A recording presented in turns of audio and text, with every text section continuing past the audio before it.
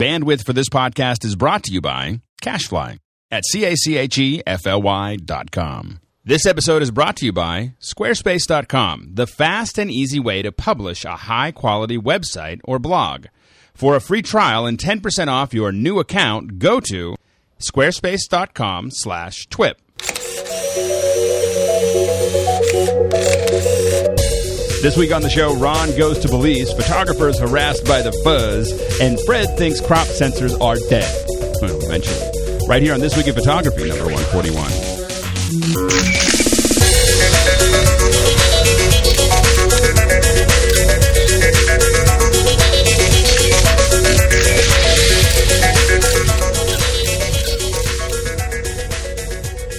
Hey everyone, welcome back to This Week in Photography. This is Alex Lindsay at the Twit Cottage holding down the fort. While we have, coming from San Jose, we have Fred Johnson. Hey Fred.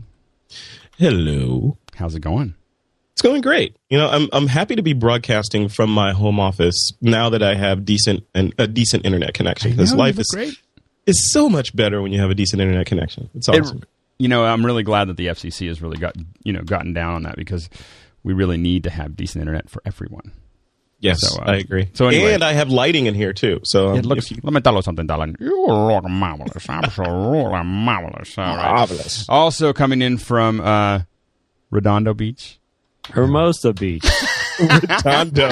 It wouldn't be the same if I didn't say that. You know, it's like it means beautiful. Just something with beach at you. Anyway, we got Ron Brinkman. Hey, Ron. Good morning, everybody. And you're back from a long trip, which we'll talk about in just a second. Indeed. And so it's good to have you back. And also we have Rick. Have we had you on before? I think so. And it's funny. These guys live on the beach. I live on the river. I live on the Croat River. So at least we have photography and water in common. Excellent, excellent. Rick Salmon, of course, and so it's really, really good to have you, Rick. And we'll be jumping through the stuff now. The first thing before we get to any of this, we've got a trip that Ron has to talk about. We've got lots of news that's coming together.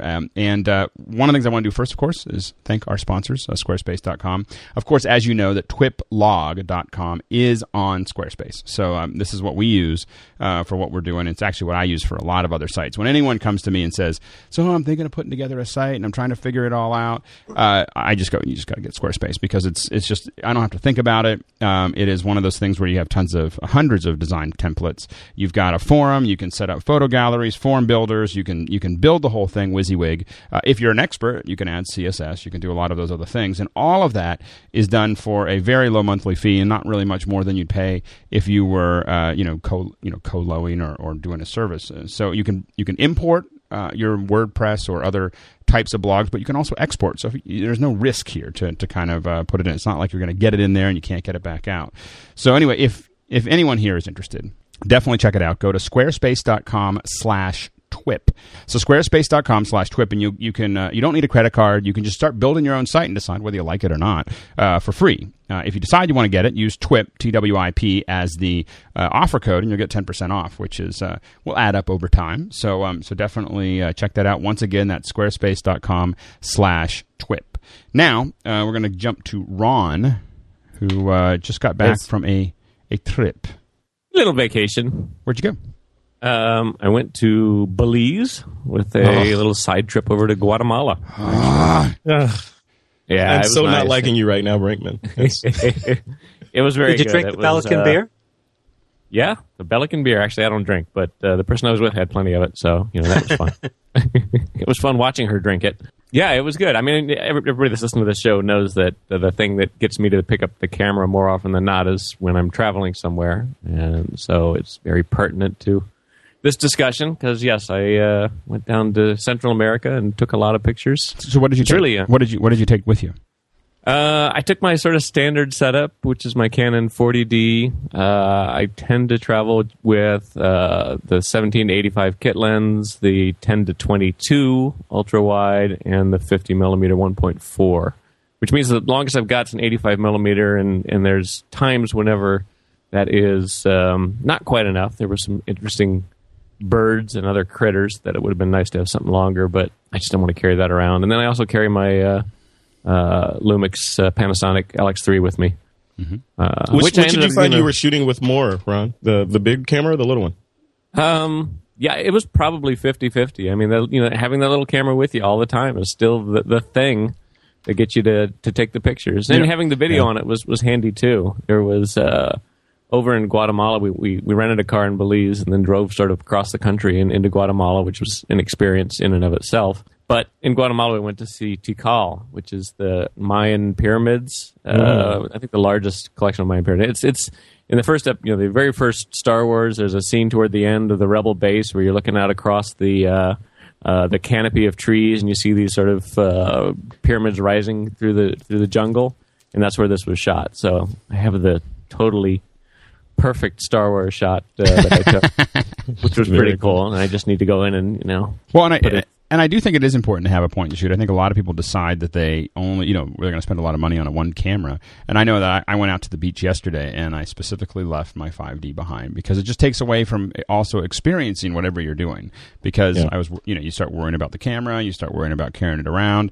And I have an LX3 as well that I put in a little Ziploc bag to make sure that I didn't have to think about it. So did you find yourself shooting more landscape kind of things or more, were there enough things there that you wanted to focus on in macro or at least close up? It was mostly landscape stuff. I mean, there was a lot of... The reason I mentioned the LX3 that I was carrying around, too, is that there was occasionally handy to have video and actually audio. That probably the thing I find most amusing out of all the stuff I shot for video is they have these howler monkeys.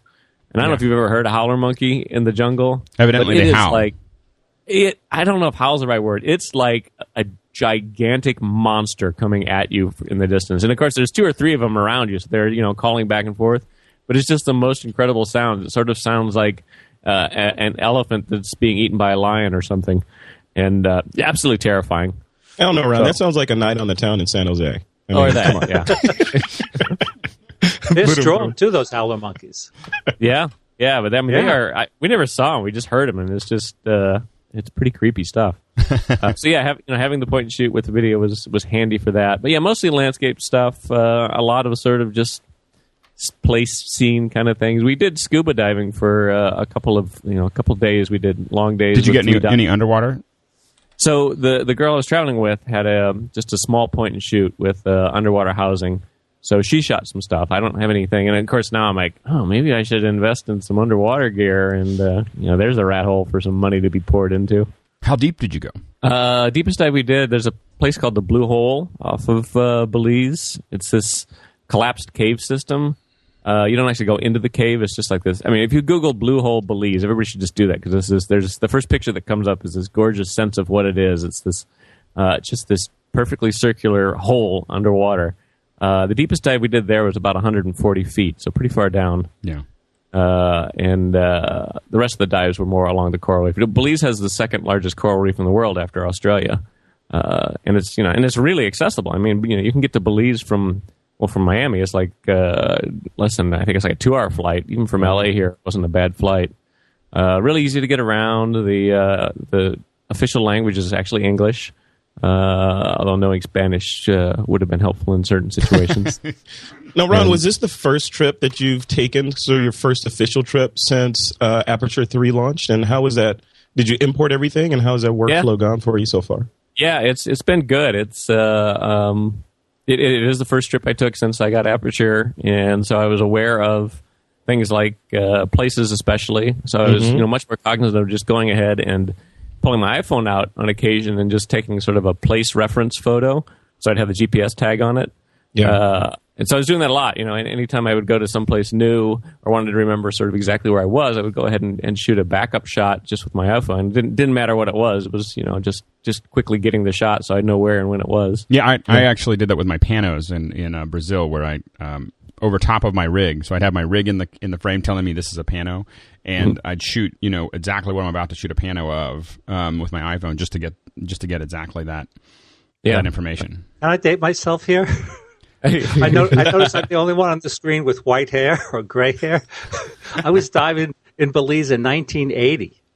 Nice. Wow. I wonder how the reef compares, because I know the reefs all around the world are in trouble, and especially that reef because they pulled up all the mangroves along the coast of Mexico there. And all this silt and sediment is flowing into the water, actually, and smothering the reef. So in Mexico, I know the reef up there is not in good shape. So I was wondering how the reef is down there.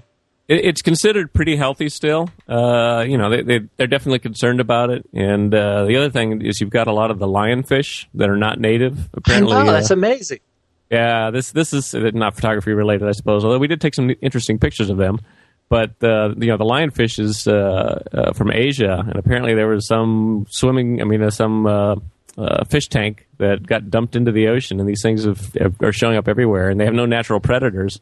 So they're really starting to take over and eat a lot of the other native fish. So, well, and I think that it's if people are thinking about diving, especially around the reefs, now is the time to do that, right? I mean, this is the thing. If you're going to go into the water and you want to get some great photography, it is. Some people would argue that it's already a foregone conclusion that a lot of the stuff in the Great Barrier Reef isn't going to be there.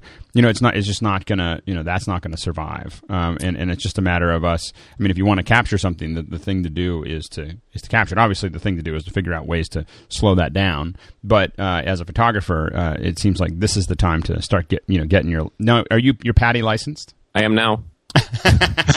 Now, did you take a course down there to become licensed? I took some stuff up here, and then I finalized it down there, and then officially you're only supposed to be able to go down to about 60 feet. So that dive to 140 feet was a little bit excessive, but it was pretty cool down there because you're down, you see these giant stalactites and stalagmites way deep underwater, and sharks swimming in and out of them. I have an aperture question for you, actually. So you're every day you were pulling this stuff in? No, all I was doing was I ended up. There still needs to be a better solution for this. I mean, I know there are, but nothing that I've chosen to do. But every day I brought the laptop with me, and so all I was doing was just making sure I had a copy on my laptop. But I didn't do any kind of wading through it. I mean, we were really on the go a lot, so it was.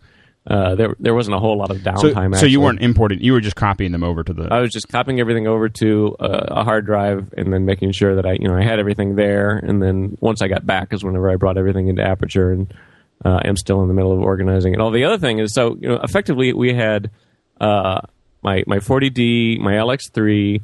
She had the little Canon SD1000, I think it was, point and shoot, and they had the iPhone. And I got back and I realized that the date and time was not synced on any one of these cameras to the other one. I thought I had synced my two properly, but I had not accounted for time zone difference on one of them. Mm-hmm. Hers was way off, and then the iPhone was actually off just a little bit too. So it seems like that what should happen with either Lightroom or Aperture, or what you should be able to get access to handle this problem would be to kind of like when you have time code. If you give the time code for anything in a video frame, it just fixes everything. It'd be great to select a bunch of images and say, I know that image was shot at this time, and have it just sync all the, using the EXIF data there, just sync all the other images to that time. Yeah, and Aperture can do some, when you import it can do some offsetting of time zones and stuff. Right. And timing, you can specifically choose to do that and name it, of course, to that. But it doesn't, and here's me being a little attentive, is that you can rename stuff and sort of shift it internally, but I don't think it rewrites it back to the raw images. Right. So I ended up using a tool, I'll talk about it, it's my pick of the week, actually, that I ended up using to get everything correct in the original files before I did the import. Great. But yeah, I mean, it's critical, and especially critical because if you're doing the GPS stuff, in addition to that, you need to have the time correct so that when you're syncing the place, it's accurate to the time it was shot. Absolutely.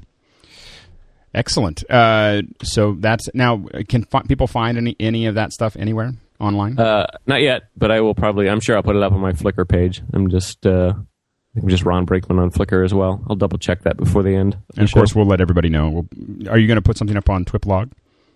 I could. I think that would be a good idea, wouldn't it? It would be great. So we'll get something up on Twiplog, and then especially when you get the stuff up on Flickr, so that people know that it's there. Yep.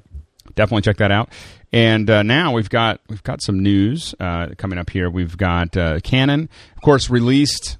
They released the firmware last week, and many of us got very excited. Within 15 minutes of it being released, we had updated to 2.0.3. And then, of course, the next day they were like, we're going to take that down. And a lot of us were worried that we had bricked our cameras or done something that was going to cause some damage, and because it wasn't clear when Canon pulled it down. what the problems were. And it turned out that the problem was sound recording was not working in manual. The manual record volume wasn't working, or the sound recording wouldn't work in manual record volume being used in C1, C2, C3. So it was a very specific problem that was there. 2.04 is up. And now I have a 5D. Ron, you have a 5D, right? Nope. I have a 5D. I love it. You love it. And did you upgrade the firmware? Yeah, I always upgrade the firmware. A lot of people are afraid, oh my gosh, I have to upgrade the firmware. It's going to It was easy. It was easy. It's so easy. You put the card in, you take the card out. There's really nothing you can do. And I recommend, no matter what camera you have, upgrade the firmware because it's going to, the camera manufacturer can't take it down as you saw, but they fixed it, lickety split. You could download this now from the Canon software, put it on your memory card, plug it into your camera. And this firmware is cool. The new version, you get better sound quality. Although I don't really record through the camera. I use my little Zoom handy recorder H4n here, right? To record my sound. My friend Juan Pons is doing this too. So if you want really good sound, if you're serious about sound, you want to get something like that. Well, and a lot of what we do with the sound for us is to simply use it to sync back. So right. And one of the things that they fixed is the 2398 does more than a fix that to just the sound quality, but it also means that it will sync correctly. One of the problems that we had on long video clips is a loss of sync. Which is semi-catastrophic. When you're a long interview that you're trying to do, and suddenly they slowly slide out because it means the audio that you were going to try to use to sync your recording to. We record to what's called a Sound Devices 702 typically when we're doing the interviews. So we're recording to that, and then what we wanted to do, which we can do now, which is output from the sound devices into output from the sound devices into the camera. That way we get a limiter, a really, really, really nice limiter that is going to make sure that we get great sound quality going into the camera. So the camera audio is good, but we're also recording a separate copy to the thing. And you can do the same thing with exactly what you're doing. I have an H4n. When I go on long-term trips, I use the H4n because it's a little bit smaller and it's less expensive. So if I lose it, I am not so sad. So, anyway, so do you shoot a lot of video with your 5D? I'm starting to shoot a lot of video. I tell my friends that in a year from now, if I'm not shooting a lot of video, if I can't teach video, if I can't, not only, the technical aspects, I think, we have to teach the storytelling. This is very important. We have to teach editing, because you could be the most technically proficient guy with the latest version of the software. If you don't know how to tell the story, you're sunk. And this is one of the things that we have discussed a lot on this show, and I'm kind of curious of from your background. Do you think this is something that's going to be basic training, like every photographer needs to know, every professional photographer working, especially for like a news agency? Or is this something that they're just going to have to know as far as video? Well, I think it depends. I think, the newspaper people are definitely sending their people out there. You got to shoot the videos, you got to shoot the stills. But for instructors, Fred did a workshop recently, and I do a lot of workshops, and people are going to show up. And, in the past, I had to know how to teach, Aperture, Lightroom, Photoshop, Elements, and iPhoto. And now it's going to have to be, shooting videos and Final Cut Pro.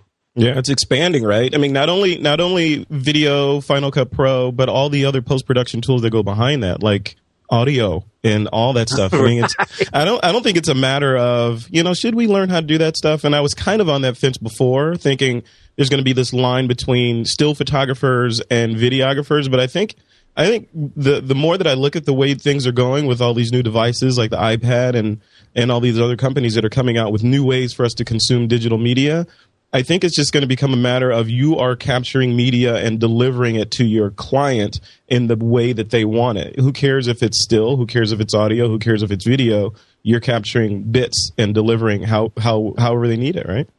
Well, someone asked me a long time ago, when we were talking about, a job, they said, what do you do? I said, what do you need?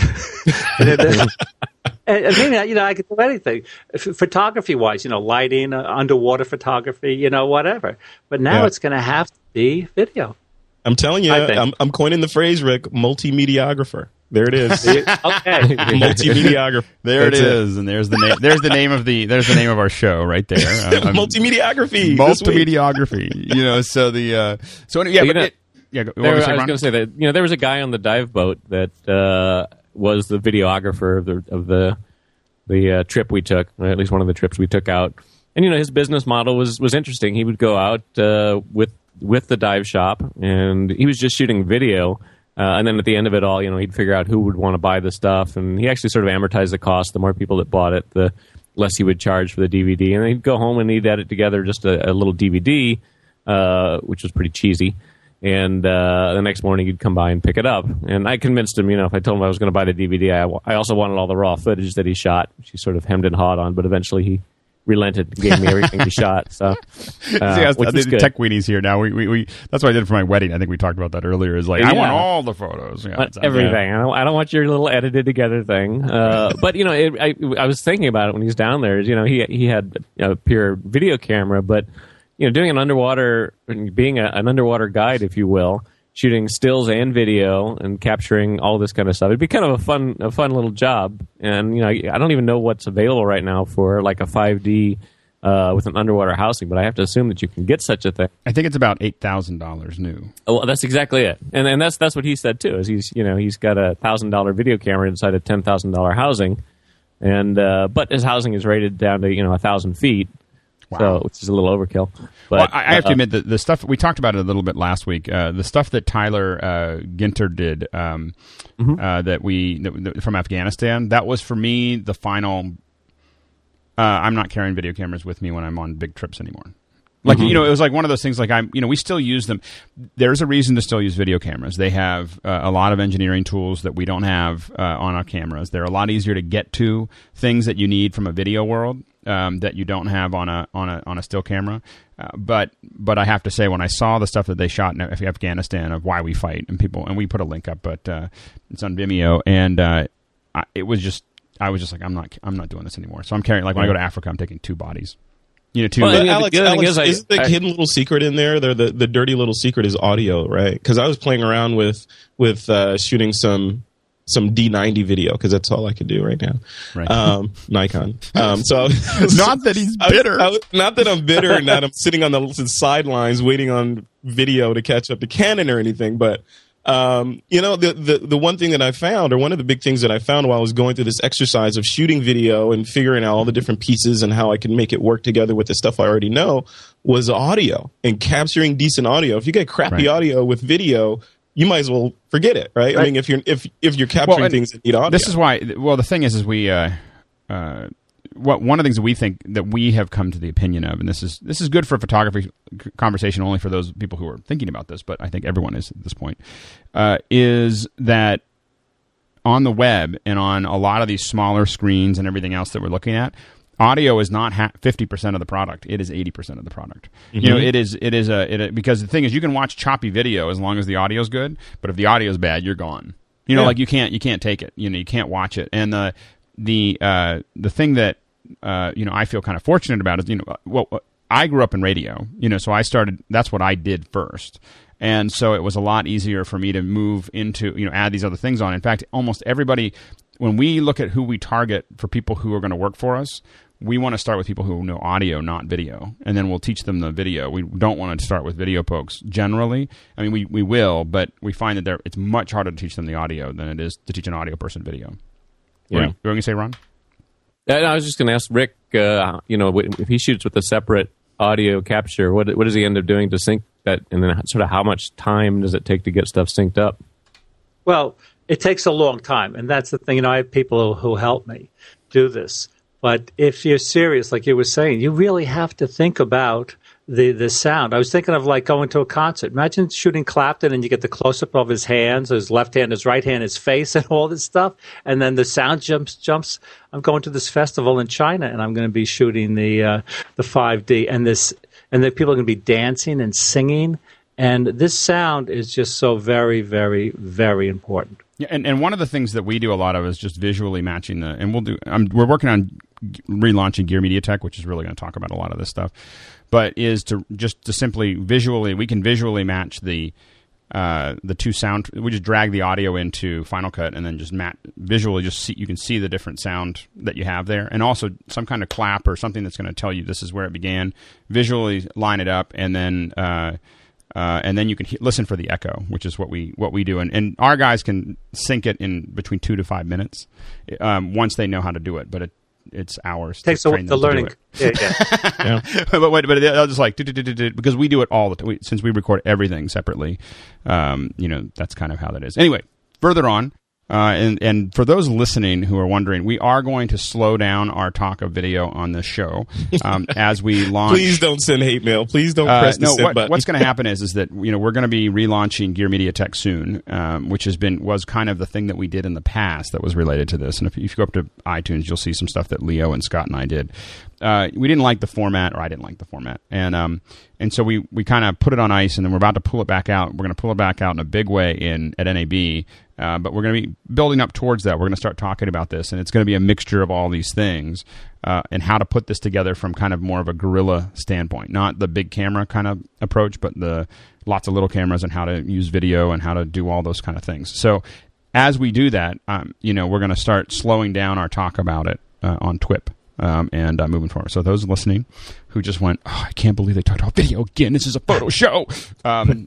We're moving. It's a multimedia show. Come on. I will say, I really wish the guy on the dive boat had been shooting with a 5D or something, so that he could have provided stills as well as video, because it's just not the same. And there's, you want to have these high res. I mean, you see this great stuff underwater there, and you want to have a real high res view of some of this, as opposed to he was shooting standard depth video even. Right. So it would have been really nice to have the option of choosing some stills as well. Absolutely. And it's just really, it is a skill. I mean, we'll keep on saying it. It is a skill that you have to know now. Still photography by itself is not, if you want to turn this into your livelihood, there's definitely a way that you can keep on doing it. And there's no one's going to stop shooting stills. But if you're making it your livelihood, I think it's going to be very hard 5 years from now or 10 years from now to survive. Not being able to, if you're not able to do both. So that's something to keep on thinking about. Also in the news, we've got a lawsuit. Police harassed journalists and bystanders. This is in New Orleans. And bystanders. That's awesome. They just harassed everybody. So this is, they were, and this is, Fred, do you want to speed us up on this? Yeah, absolutely. So, I mean, the story, which I think we'll link to in the show notes for the show, is in New Orleans, a cop, basically, like Alex was saying, harassed. He was harassing. He was harassing a bunch of people. But I think the underlying thing that we want to talk about here is, I mean, there's been this theme over the past several years that we've been doing the show of law enforcement or people in authority sort of clamping down on photography. I think it was at a peak during, right after September 11 and all that, when everybody was on high alert and nervous of anybody carrying anything that looks suspicious or doing anything that looks suspicious. But that's sort of trailing off now, right or wrong. But the issue is, especially, I mean, in New Orleans, I don't know, but over in Europe, they seem to be especially sensitive about people with cameras, and almost to the degree that people with cameras are guilty until proven innocent, kind of thing. So I don't know. I want to throw it out there. Rick, I mean, you've been around the world several times. Have you been harassed at all just because, maybe somebody didn't know who you were and you just kind of look suspicious and they decided they're going to detain you or otherwise harass you? Well, I guess I always look suspicious. No, I'm only kidding. No, I have been everywhere. I've been to like more than 100 countries, and my philosophy is, I play by the rules. I always play by the rules. On the Brooklyn Bridge, believe it or not, there are signs. You can't, no photography. Now, this cop's walking around, and you ask the cop, hey, could I take a picture? And they'll say, go ahead if it's just for fun. You don't really want to get into something, especially in foreign countries. And you mentioned in Europe, there was a video, I forget, last week, I think it was, some person in England was harassed because they just didn't follow the rules. And guess what? Even if you think you're right, even if you know you're right, and a police officer tried to be sophisticated rather than saying cop, comes up to you. A law enforcement official. Yeah, there you go. And I just always play by the rules, and who knows down there? You never. There's two sides to every story. You don't know what happened. Yeah, I think playing by the rules, of course, 100% all the time. But I think part of the issue is that sometimes these law enforcement officials are somewhat uninformed of what the rules are and what the laws are, and that say we'll sort it out later. Get out of here and we'll sort it out later, kind of thing. But yeah, there's that, hey, I'm on public property, I can take pictures of this. I mean, if you're taking pictures of some government installation, that you shouldn't be, of course you shouldn't do it. But if you're, I don't know, I mean, I threw it out there like you're on the Brooklyn Bridge, it's an icon and you're standing out there and probably a tourist taking pictures. Why not? Are you going to do something nefarious with those pictures of some cabling? I don't know.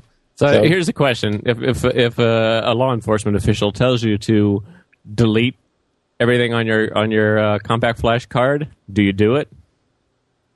Yeah. I mean, depends on how. I guess here's the thing is that I would say that I would definitely. It would depend on what country I'm in. Me too. Yeah. And now another thing that I learned in Zimbabwe, where the press isn't looked at fondly, and I don't do press work there. I don't shoot the news. I stay very far away from anything that's going to get me in trouble when it comes to that because it's just not what I'm doing down there. However, I got pulled over one time when I got all these cameras and they pulled it all out. And I got like 3 or 4 cameras and I've got all this stuff. And they pulled out my camcorder and they opened it up and they said, play it. And so I played it and it was like people serving me food in the morning and it was the kids learning and everything else. Now, that's actually what I had just shot, so it wasn't a big deal. But the lesson that I learned there was when I'm in another country, I always, and I see now I'm going to ruin everything because I'm going to say it on a podcast. And hopefully, I don't think the customs guys are listening. So I always have a compact flash that has fun stuff on it.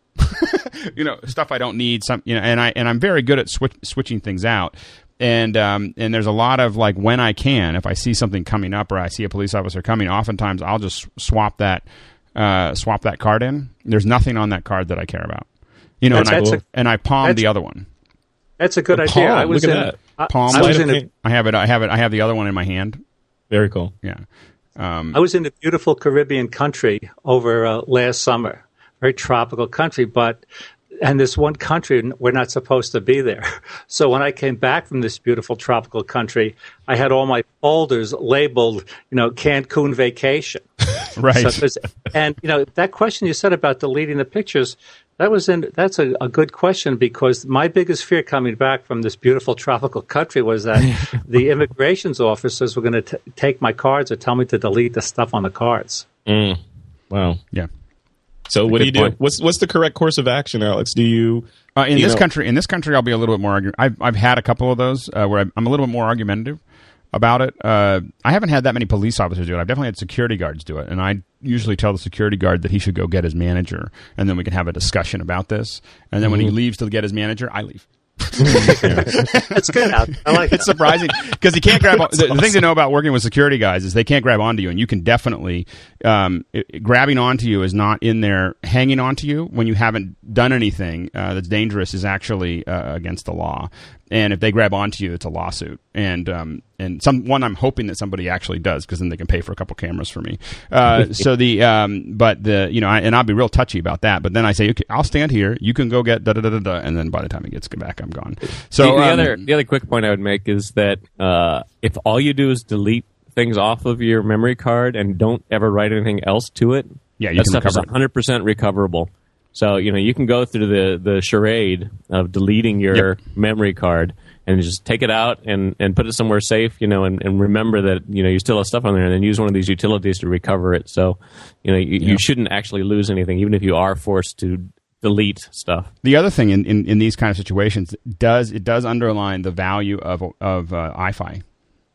Right. The idea that when you're shooting, you're uploading at the same time. And we're going to get to a point where that's not really, what they're asking you to do doesn't really matter anymore. Yeah, it becomes in the chat room. Who is it? Fun Crunch brings up a good point. Basically, he's saying that he or she is saying that people with big lenses are being discriminated against. So, has that been Ron? Has that been your experience? If you have a little point and shoot, no one bothers you, or if you have a 50 mil on your SLR, no one bothers you. But if you throw that 70 to 200 on there, then suddenly you're a pro and a target. Yeah, it's not been my experience, but I've certainly heard that. And and the other piece of it too is that even at things like sporting events, where they're trying to manage the flow of information out of there because they think they have some sort of copyright on the anything you could possibly see there. I've heard that same sort of thing, that they will harass people with longer, more professional-looking gear and longer lenses. Well, I always try not to look like a professional. Right. Yeah. How do you do that? how do you do that with pro gear though? Because you could dress down and look bummy, but you could dress down. Like when I came back from this beautiful Caribbean country last July, where I wasn't supposed to be, I came back dressed like a golfer. I had my golf hat on. I had my golf shirt because they play a lot of golf in the in-between country. So you don't want to walk around with one of those safari jackets. You don't want to walk, although I've been known to do that. You don't want to walk around with a big backpack, and have like 8 cameras hanging off your shoulders. Yeah, I have then you're really an amateur, because pros don't generally do that. Right. Yeah, the amateurs have like 19 cameras hanging around and all these lenses and trying to use one. I don't know. I mean, the whole thing is a tough question. And I will admit that outside of this country, I generally don't let my camera hang out that long outside of my body. Like it's under something, it's under whatever, and it's just a matter of, that's part of, it's not just because I don't want to get in trouble for shooting, I just don't want someone to take it. You become a target as soon as you go into a country where your camera represents a year of someone's salary. Right. You just have to always keep that in mind too, and beyond all the other stuff. And I've had cameras stolen very effectively. I mean, just... you reach up for a beer and you feel someone's rubbing up against you, and next thing you know, your little camcorder's gone. Wow, really? That's happened to you? It happened to me in Zimbabwe, actually. Yeah, I took 2, so it was it was 1 that was lost, but it was a little HV-20, and I was shooting a concert, and I reached up and it was gone by the time I reached back down, and it's quite a thing. It was insured, I take it, right? It was insured. I didn't, actually the way our insurance works, $1,000 camera is not going to be something that we're going to try to replace. So, gotcha. I mean, it would affect our rates more than it would affect the thing. But I took 2 cameras, and instead of buying one $2,000 camera, I bought 2 $1,000 cameras, just in case. And I was glad I did. So anyway, so that's the, but now what I've done is I've gone into my Scotty vest that I kind of wear around when I'm shooting, and I replaced they have a little chintzy little thing that is good for your keys, and I replaced it with high tinsel wire, and actually sewed it into the link is actually sewed into the jacket, which creates another problem, which will be a very uncomfortable situation if someone tries to pull the camera out, because it's linked to that. So they'll pull me with it, and then suddenly we're going to be in a situation where I'm looking at them, they're looking at me, they've got my camera, and then we have to have a discussion. And I'm not sure if that was actually better. I mean, there's part of me that thought, that would be a really good idea, and there's part of me that I don't really know if I need to know that. I almost want them to have the camera rather than get into the confrontation. So anyway, that's a whole nother conversation. So also in the news, we've got the photo department fired. The entire photo department fired at Business Week. It was just, now I think there's a temptation to make this a thing about downsizing and everything else, but that doesn't look like what's actually happening here. It looks like it's just a changing of the guard. They want to have a radical change in what they're doing. They're bringing new people in. They're just simply saying, and this is kind of a king kind of thing. Someone one power moves in and everyone else moves out to make sure that it's clean. Rick, what's your take on this? I think they probably want to save money, and they probably want to get younger people in there. And they just want a fresh look. Even though it's a business magazine, they still need eye-catching covers. They still need great visuals. So I'm sure they're going to come back with a smaller team. And, the people who've been there for a year are probably making great money, had great benefits. Right. So they just, everyone's downscaling. Right. And but I think you're right that at some level there is also just this changing of the guard. I had a good friend that was the director of photography at Wired Magazine for a number of years, and then some new people up top came in and just decided to reorganize some things, bring in some of their own personal friends or people they'd worked with before. And then I don't, as much as it sucked for my friend to lose her job, I can understand why somebody coming in that's deciding they're going to take the reins would also bring in people that they know well and they're comfortable with. Yeah, well, and I think putting the word "fired" in the headline is a little bit sensationalistic because if it's a reorg and if it's we just want to change the guard, that's a little bit less sexy than saying the photo department was axed at Business Week. Right. So I think it's just a little bit sensationalistic. People are reorging, like Rick says, and making changes. So maybe it was time for that. Yeah, no, absolutely, and. I had the same problem. I was a program director or assistant program director at a radio station where we tried not to do that. And, everyone had their way, and this is the way the old guy did it, and and we ended up calling a lunch and firing everybody. Like we did it for a month, and then we just let everybody go and then started over again. It wasn't going to, it was like, that's not going to work. And you weren't smiling like that when you let him go, were you, Alex? No. Okay, no, good. You had a little somber look. Yeah, it was... we really appreciate everything you've done here, and you need to go now. So anyway, we're just moving on. We're changing our it's like that. So we're just going in a different direction. Definitely, it's not you, it's me. It was definitely probably the hardest thing I had to do. At 20 years old, it was a painful thing to do when you're 20 because you're younger than everyone that you just let go. So anyway, we don't have any more time for the news. We're going to jump straight into the questions, and so I'm going to throw this first one at Ron. So this first question here is from Ed Allen. Go ahead, Ron. Ed says, I have a Rebel XSI and a couple of 8 gigabyte unbranded memory cards that came with the camera. When I'm shooting RAW, which is about 13 megabytes per shot on continuous shooting, I notice that after 4 or 5 shots, the camera has to pause. The red read light flashes. And this is while the camera handles the images before I can keep on shooting. In your experience, is this the camera or the write speed of the cards? It can be both. It can be either, I guess I should say.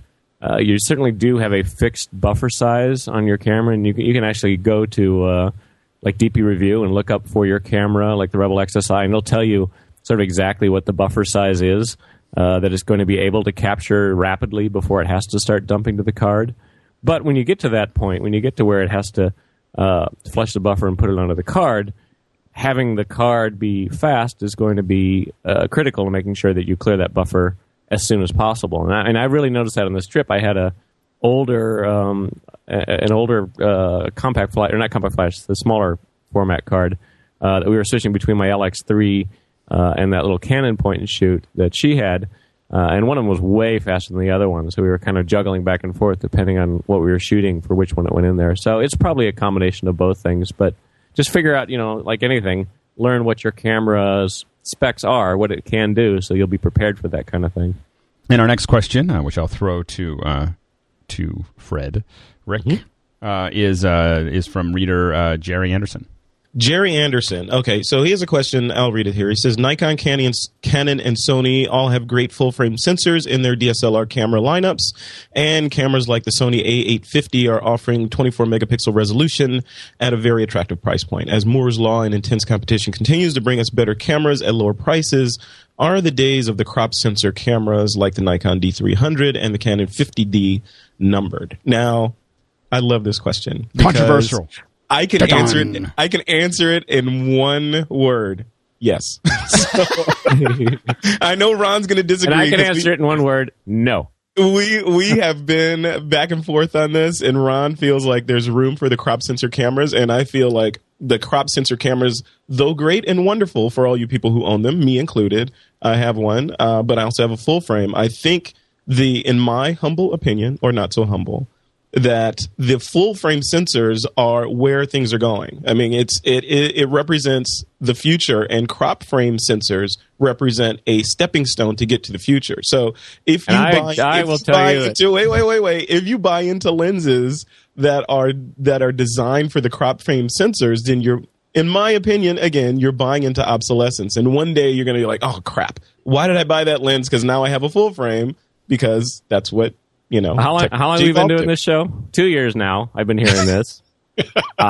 Somebody feel free to go out there and run the numbers on how fast these crop frame sensors are disappearing. They're not disappearing. What do you mean? I will say that we talked about video for 2 years, and when we started talking about it, it sounded like it was crazy talk, and now it's not so crazy talk. I think within 15 years, the full frame sensor is going to be gone. What? Wait a minute. You're saying the full frame sensor is going away? It was a fad. Yep. You're living in a dream world. Hopefully, yeah. No, I actually do believe you're that. living Not in the a sense. Dream world. You're living in a dream world. Not in the sense that there will no longer be large format things. I actually believe that what's going to happen is you're going to see all of these large monolithic sensors go away, and you're going to have an array of smaller sensors taking up the slack. But that's ways out. That is 15 years out or so. But in terms of the crop sensor, I think it's relatively quick. Let's throw it to the consummate professional in the group, Mr. Rick over there. Rick, where do you fall on this? Do you think Ron and I have been battling on this for years now? That crop frame sensors versus full frame. I'm on the full frame side, thinking that's the future. Ron thinks it's the crop frame, and that's the sensor, or that's the future. What do you think? Well, I think if we had 25 wildlife photographers on the program who need, to get closer to their animals with their long lenses, they'd be praying for, the crop sensor cameras, because, the crop sensors don't really extend the focal length of the lens, but they do, in effect do that and bring you closer. So I can't predict the future. I think they'll both be around for a while, but for wildlife photographers, including myself, when I go places, I'm always shooting, or even when I'm photographing, in a city, I'll put my wide-angle zoom lens on my full-frame image sensor camera, and I'll put my telephoto zoom lens on my crop sensor camera because I want to get closer. So maybe there's room for both. Maybe there's room for both. Yeah, okay. There is room for both, and it's funny because I am more of a landscape photographer than anything, I'd say, if I had to characterize myself. And and I would have no problem buying a full size camera with a full size sensor in it. For me, the big thing with the crop sensor, and even smaller down to like the micro four thirds, is that you can then build smaller lenses and smaller bodies with it as well. And that's why I don't think it's going to go away. I mean, you are never going to be able to take a full frame sensor and put it into a very small camera. And I can see myself. My ideal scenario would be having a really good micro four thirds camera, and then probably also a full frame as well. Mm-hmm. But I just can't see that. There's too many advantages to be able to. Everybody likes smaller, right? Everybody likes to have a smaller camera to carry around. I don't know about that. Maybe it's a matter of like you said. Maybe it will evolve into all the advanced amateur cameras and point and shoots use crop frame sensors, and the pro level cameras are going to be more on the full frame sensor side. I don't know. Who knows? I know. I think I've got a $100 bet with Scott Bourne already that in 5 years there will still be crop frame sensors. Anybody else that wants to come on board with that? I'll take that bet. There'll be. I'll say by let's say, what are we? 2010 now? 2015, 2016 will be. Pushing it out. 2015. Okay, 2015. We will be completely on the Pro SLR side. There will be no crop frame sensor cameras. Well, you're gonna have to define what pro is then. I mean, do you consider a 7D a pro? I do. Well, no, maybe not. No, I don't consider a 7D a pro. Yeah. Okay. It's on the edge. But I don't own one, so I can't really make that claim. Well, and I will say that to I don't know why I'm defending Ron here, because I'm like, I love my full frame, but because it's fun to gang up on me. That's but here's the thing: is that I have to say that when I look at it, so I have a 7D and a 5D at my house. Those are the two cameras, and those are the two cameras that I'm taking to Africa. And they see, now everyone's gonna be like, let's follow Alex around, wait until he forgets them. Anyway, so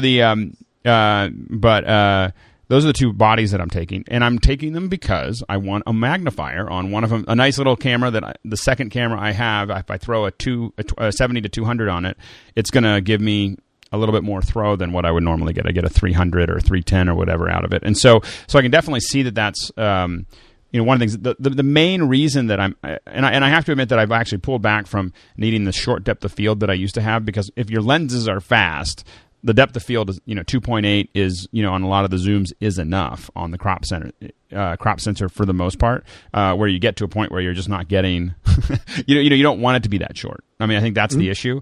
But the main issue is for me is the quality. The 7D grain pattern is much more noticeable than the 5D at higher ISOs, and that's the thing that I'm most like. I'm actually to the point of at 1600 or even definitely at 3200. The 7D is just frustrating for me compared to the 5D. Yeah, and again, I am not disputing the advantages or the reason why to have a full frame sensor. I absolutely understand it and would love to have one, and very likely will get one. Right. I'm just saying that there are plenty of reasons why the crop frame scenario, and by crop frame, I mean, it can be anything down to the micro four thirds and even lower. Mm-hmm. They will continue to be out there. Yeah. Well, I have the solution, guys. Oh, the solution! Thank goodness. I'm going to make both of you guys happy. I've been around for a while, and the first SLR I had, film camera, we had interchangeable viewfinder screens. So I'm going to talk to Canon and see if they could come up with a camera with interchangeable sensors. That's little awesome. Sensors on a cartridge. What was I thinking? Commodore 64 or something. See? We're making this way too more complicated than it needed to be. Yeah. All right. That's awesome. Time for the picks. Fred, what's your pick? My pick is an event that is actually happening this week, and it's in Florida, and I wish I could have gone to it. It's the Orlando, I think it's in Orlando, Photoshop World. Rick, are you going to that? Are you heading down there? Yeah. So I hope that wasn't your pick, but my pick is Photoshop World. If you are in that area, it's probably too late to go now if you're in my area, but if you're in that area, definitely head over there, check it out. It's chock full of stuff to learn and experience, and you see all the new software and gear and all that good stuff. So maybe not so much on the gear side, but it's because it's a Photoshop show. Do they have a big expo? They do. It's a gigantic expo with all these amazing training courses going on. And the cool thing, Scott Kelby and those crew, they put on this crazy keynote every year that's themed. Like one year they did Star Trek, another year they did boxing. So it's this crazy sort of, it's this crazy sort of energetic, almost Tony Robbins-esque excitement event around Photoshop and creatives, but not just Photoshop. It's more, I think the name Photoshop World belies what the event is. It's Photoshop World, because Adobe's sponsoring and all that stuff, but the event is actually Creative World. So you go there and it's all about photography, it's all about design, it's all about web and video and all this stuff. So definitely check it out if you are able to get over there for this. That sounds great. Ron? So, as I mentioned, I had effectively 4 cameras, including the iPhone that I was traveling with. And when I got back, realized that the time date was out of sync on all of them. And I looked around, and there are a few good tools that can be used for this sort of thing. A lot of them have pros and cons. A lot of them can't deal with video, which I figured as long as I was doing it, it'd be nice to get the video embedded timestamp working properly. I ended up, and this is not for the faint of heart, but I ended up with something called EXIF Tool, which is a command line tool. Here we go. It is a brick-making tool. Extremely geeky. It's basically, you don't have to be a coder to use it, but you have to sort of have been familiar with like doing stuff in Unix, perhaps. But it's incredibly full-featured. It supports just about any file format you can think of. It has, some easy stuff. Literally, you end up typing in in a terminal things like EXIF Tool. File name, star.jpg dash time shift 3 hours 45 or something like that. But then it just runs through and it changes all the EXIF data to be plus 3 hours and 45 minutes, and it's done. So, like I said, you got to be fairly techy to be comfortable with this. But if you need something to do this on a large batch of files and images, it's very functional. Again, it's called EXIF Tool. Great. Rick, what is your pick for the week? Well, I'm very into HDR photography. Put the camera on the tripod, take, 5, 6, 7, 9 exposures. And for serious HDR photography, I use Photomatics. But if you want to have some fun, try Topaz Adjust. It's available from Topaz Labs. And it's not a true HDR program, but it really expands the dynamic range of the picture. And you can play around with the shadows and the highlights. So Topaz Adjust from Topaz Labs is definitely my pick of the week.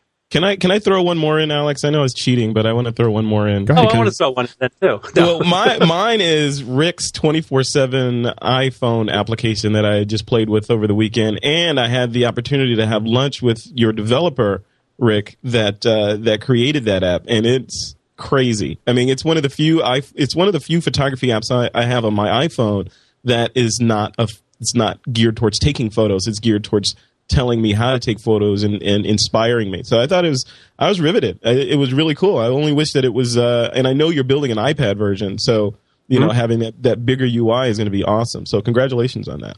Well, thanks so much. It's a lot of work. They all are. They all seem like, it'd be a simple little app, and then, yeah. Yeah, well, my expression is it's not easy having fun. Yeah, there you go. Exactly. So I have an iPhone app, and here's the thing: is I'm going to suggest people actually. I'm going to suggest a group of iPhone apps, but I'm going to suggest the one that I like as far as a good, simple one to kind of play with. And that is, there are a lot of depth of field calculators for the iPhone, and I highly suggest getting one. It is, even if it's just something that you sit while you're standing in line, you play with it. It's really great to start thinking about how long, how much depth of field you have when you have it. So the one that I like as far as a simple one, there's some much more complex and more expensive ones that you can get, but a simple one is called IDOF Calc. And what you can do is you can put in your crop factor. You can actually hit crop factor and decide, this is with the camera I have. So it'll figure out the crop factor for you. So you can say I have a Nikon, or I have a Canon 5D, or I have whatever it is. And then you can say, this is my f-stop. And then I can have I'm using a 50 millimeter, or my zoom is set to 50 millimeter, and the distance to my subject is 6 meters and 50 centimeters, let's say. And so what you can set all of that up, and what it'll tell you have a little readout that tells you what your hyperfocal distance is, far limit, depth of field, and near limit. And that's going to give you kind of an idea of how much room you have to use. Now, we got into doing this with video because it's really important when we're doing interviews to know, how much headroom does the person have moving back and forth before they're going to go out of focus.